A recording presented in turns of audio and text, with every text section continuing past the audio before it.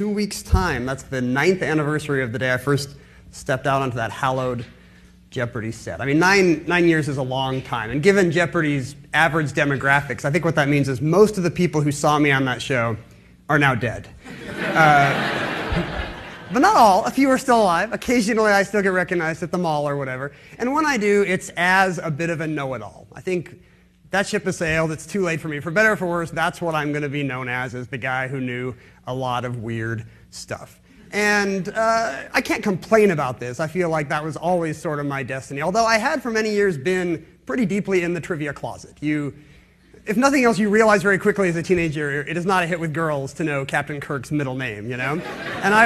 And as a result, I was sort of the deeply closeted kind of know-it-all for many years. But if you go further back, if you look at it, it's all there. I was the kind of kid who was always bugging mom and dad with whatever great fact I had just read about Halley's Comet or giant squids or the size of the world's biggest pumpkin pie or, whatever it was. I now have a 10-year-old of my own who's exactly the same. And I know how deeply annoying it is, so karma does work. And I loved game shows, fascinated with game shows. I remember crying on my first day of kindergarten back in 1979 because it had just hit me as badly as I wanted to go to school that I was also going to miss like Hollywood Squares and Family Feud. I was going to miss my game shows.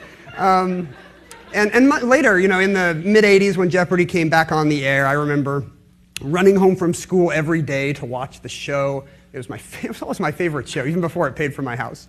And we lived overseas. We lived in South Korea, where my dad was working, where there was only one English-language TV channel. There was Armed Forces TV, and if you didn't speak Korean, that's what you were watching. So me and all my friends would run home every day and watch Jeopardy. I was always that kind of obsessed trivia kid. I remember loving being able to play Trivial Pursuit against my parents back in the 80s and hold my own, back when that was a fad. There's a weird sense of mastery you get when you know some bit of boomer trivia that mom and dad don't know. You know some Beatles factoid that the dad didn't know, and you think, aha, knowledge really is power. The power of the right fact deployed in exactly the right place. I never had a guidance counselor who thought this was a legitimate career path, that thought you could major in trivia or be a professional game show contestant. And so I sold out way too young. I didn't try to figure out what one does with that. I studied computers because I heard that was the thing, and I became a computer programmer. Not an especially good one, not an especially happy one at the time when I was first on Jeopardy in 2004. But that's what I was doing. And I made it sort of doubly ironic, my computer background. A few years later, I think 2009 or so, when I got another phone call from Jeopardy saying, it's early days yet, but IBM tells us they want to build a supercomputer to beat you at Jeopardy. Are you up for this? This is the first I'd heard of it. And of course I said yes, for several reasons. One, because playing Jeopardy is a great time. It's fun. It's the most fun you can have with your pants on. And I would do it for nothing. Like I don't think they know that, luckily. But I would go back and play for Arby's coupons. I just love Jeopardy. And I always have. And second of all, because, I'm sort of a nerdy guy, and this seemed like the future. People playing computers on game shows was the kind of thing I always imagined would happen in the future, and now I could be on the stage with it. I was not going to say no. The third reason I said yes is because I was pretty confident that I was going to win. I had taken some artificial intelligence classes. I knew there were no computers that could do what you need to do to win on Jeopardy. People don't realize how tough it is to write that kind of program that can read a Jeopardy clue in a natural language like English and understand all the double meanings, the puns, the red herrings, unpack just the meaning of the clue, the kind of thing that a 3 or 4-year-old human, a little kid could do, very hard for a computer. And I thought, well, this is just, this is going to be child's play. Yes, I will come destroy the computer and defend my species. But as the years went on, as IBM started throwing money and manpower and processor speed at this, I started to get occasional updates from them, and I started to get a little more worried. I remember a journal article about this new question answering software that had a graph. It was a scatter chart showing performance on Jeopardy, tens of thousands of dots representing Jeopardy champions up at the top, with their performance plotted on number of I was going to say questions answered, but answers questioned, I guess, clues responded to, versus the accuracy of those answers. And there's a certain performance level that the computer would need to get to. And at the first, it was very low. No, there was no software that could compete at this kind of arena. But then you see the lines start to go up, and it's getting very close to what they called the winner's cloud. And I noticed at the upper right of the scatter chart some darker dots, some black dots, that seemed to, they were different color. And I said, what are these? The black dots in the upper right represent 74-time Jeopardy champion Ken Jennings. And I sort of saw this line coming for me, and I realized this is it. This is what it looks like when the future comes for you. It's not the Terminator's gun sight, It's a little line coming closer and closer to the thing you can do, the only thing that makes you special, the thing you're best at. When the game eventually happened about a year later, it was very different than the Jeopardy games I'd been used to. We were not playing in LA on the regular Jeopardy set. Watson does not travel. Watson's actually huge. It's thousands of processors, a terabyte of memory, trillions of bytes of memory. We got to walk through his climate-controlled server room. The only other Jeopardy contestant to this day I've ever been inside. And so Watson does not travel. You must come to it. You must make the pilgrimage. So me and the other human player wound up at this sort of secret IBM research lab in the middle of these snowy woods in Westchester County to play the computer. And we realized right away that the computer had a big home court advantage. There was a big Watson logo in the middle of the stage.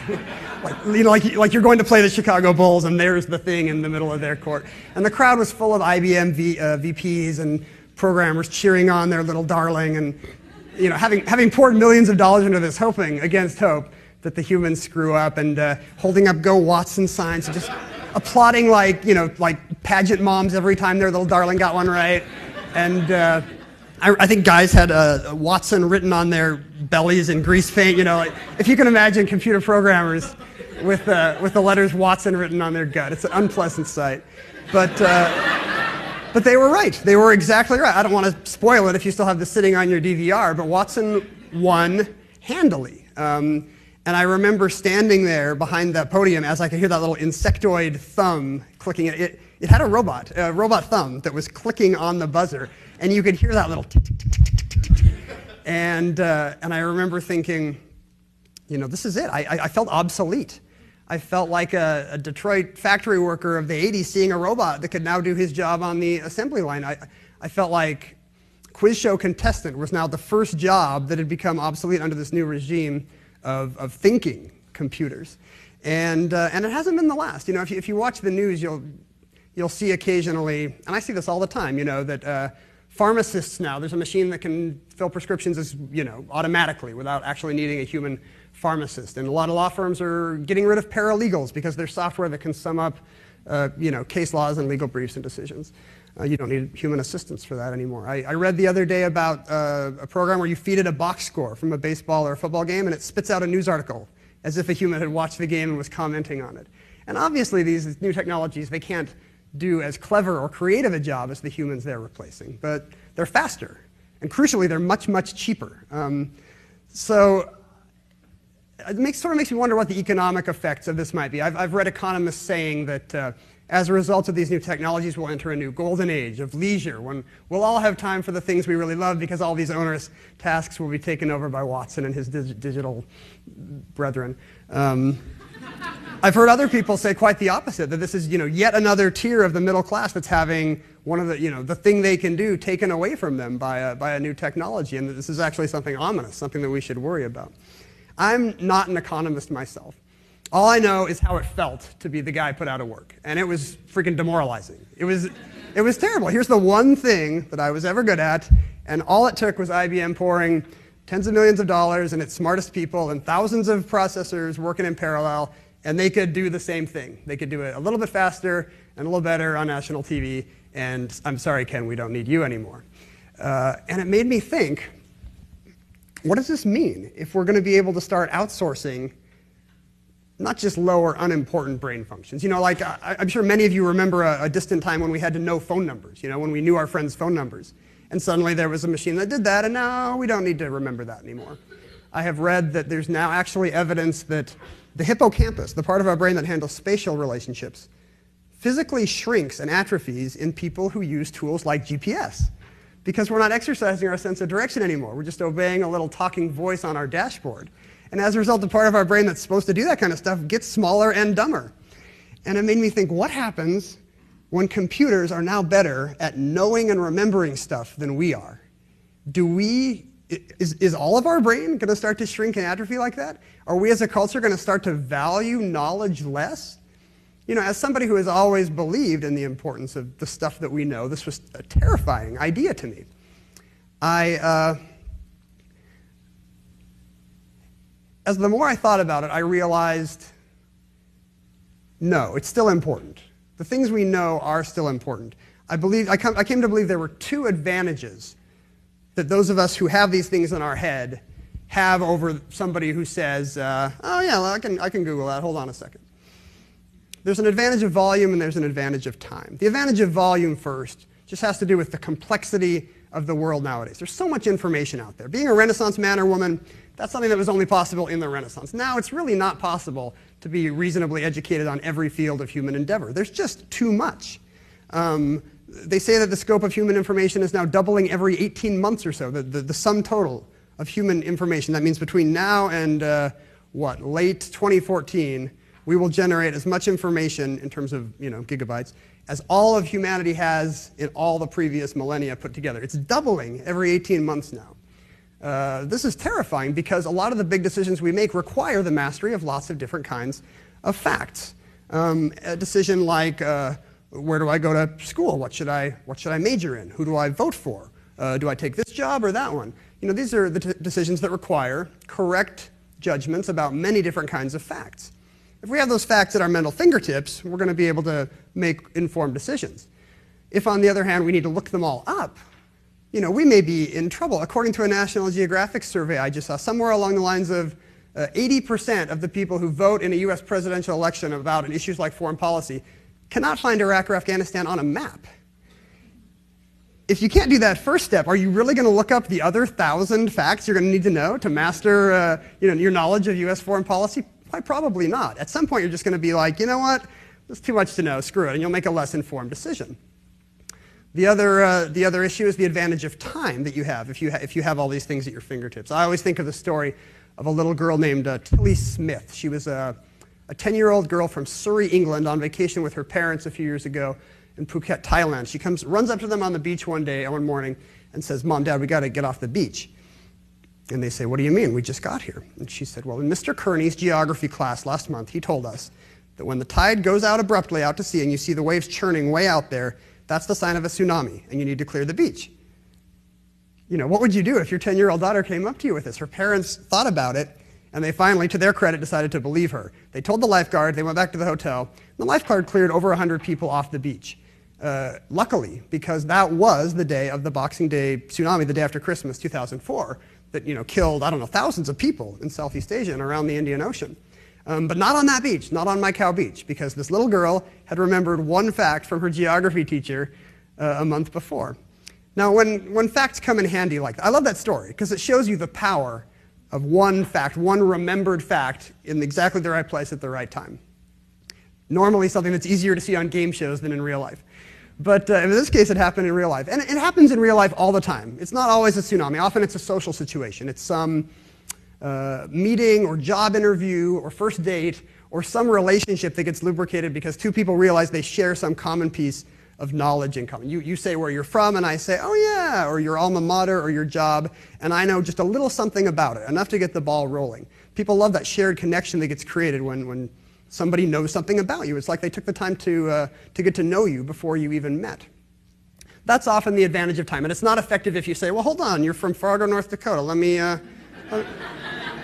see what comes up." "Oh yeah, Roger Maris is from Fargo." That doesn't work. That's just annoying. The great 18th century British theologian and thinker, friend of Dr. Johnson, Samuel Parr, once said, "It's always better to know a thing than not to know it." And if I have lived my life by any kind of creed, it's probably that. I have always believed that the things we know, the knowledge is an absolute good. That the things we have learned and carry with us in our heads are what make us who we are as individuals and as a species. I don't know if I want to live in a world where knowledge is obsolete. I don't want to live in a world where cultural literacy has been replaced by these little bubbles of specialty so that none of us know about the common associations that used to bind our civilization together. I don't want to be the last trivia know-it-all sitting on a mountain somewhere reciting to himself the state capitals and the names of Simpsons episodes and the lyrics of ABBA songs. You know, I feel like our civilization works when this is a vast cultural heritage that we all share and that we know without having to outsource it to our devices, to our search engines and our smartphones. In the movies, when computers like Watson start to think, things don't always end well, you know? Those movies are never about beautiful utopias. It's always Terminator or Matrix or astronaut getting sucked out an airlock in 2001. Things always go terribly wrong. And I feel like we're sort of at the point now where we need to make that choice of what kind of future we want to be living in. This is a question of leadership because it becomes a question of who leads the future. On the one hand, we can choose between a new golden age where information is more widely, universally available than it's ever been in human history, where we all have the answers to our questions at our fingertips. And on the other hand, we have the potential to be living in some gloomy dystopia where the machines have taken over and we've all decided it's not important what we know anymore. The knowledge isn't valuable because it's all out there in the cloud, and why would we ever bother learning anything new? Those are the two choices we have. I know which future I would rather be living in. I hope, and we can all make that choice. We make that choice by being curious, inquisitive people who like to learn, who don't just say, well, as soon as the bell has rung and the class is over, I don't have to learn anymore. Or, thank goodness I have my diploma, I'm done learning for a lifetime, I don't have to learn new things anymore. No, every day we should be striving to learn something new. We should have this unquenchable curiosity for the world around us. That's where the people you see on Jeopardy come from. These know-it-alls, they're not Rain Man-style savants sitting at home memorizing the phone book. I've met a lot of them. For the most part, they are just normal folks who are universally interested in the world around them, curious about everything, thirsty for this knowledge about whatever subject. We can live in one of these two worlds. We can live in a world where our brains, the things that we know, continue to be the thing that makes us special, or a world in which we've outsourced all of that to evil supercomputers from the future like Watson. Ladies and gentlemen, the choice is yours. Thank you very much.